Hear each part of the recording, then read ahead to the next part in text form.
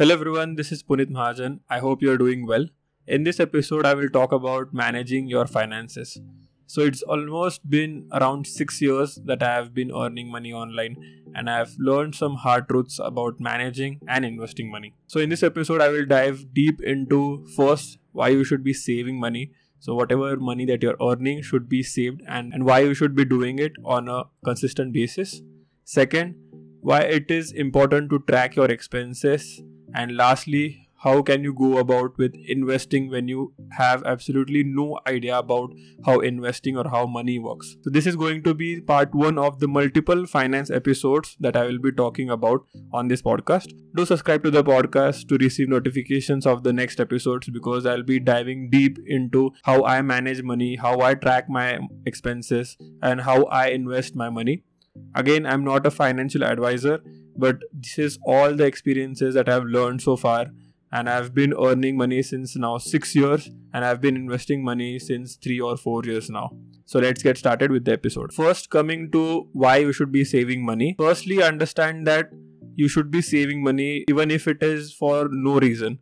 Why? Because some or the other time in the future you will need this money for setting up your business, or maybe whenever you lose your job, or whenever you want to start your startup, you will obviously need this money. My primary reason of saving money is first funding my own startup if needed, or funding my abroad education, or be it just for investing purpose. This is why I usually save money. Second, coming to why is it important to track your expenses.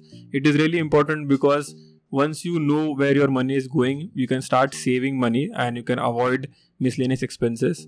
I'm not saying that you should not be spending money or should not be enjoying whatever money that you're earning, be it going out, be it experiencing new experiences.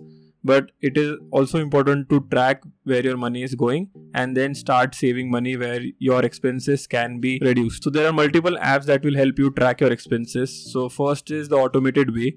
So few of the apps like Walnut. Also another app is GoDutch, which is becoming famous right now. So these apps will help you track your expenses. They will track your expenses via SMS service that you get from bank, and then they will give you in a nice clean dashboard. But the problem with these kind of apps is you don't have a specific category that you can add, or if you have done any expense in cash, let's say for fuel or petrol, then you will have to actually rely on that app itself. Coming to my part, what I use Money Manager app. That is a manual way of tracking expenses. So whenever I do any expense, I open the app, I do an entry there, and then calculate all the expenses at the end of the month or every 15 days. So it depends on you, how do you want to track your expenses, be it using apps like GoDutch or other automated apps, or be it through manual ways. So why I use a manual app is I want to understand where my money is going on a very minute level. And once you get to a millionaire or billionaire level, you don't need to track minute expenses.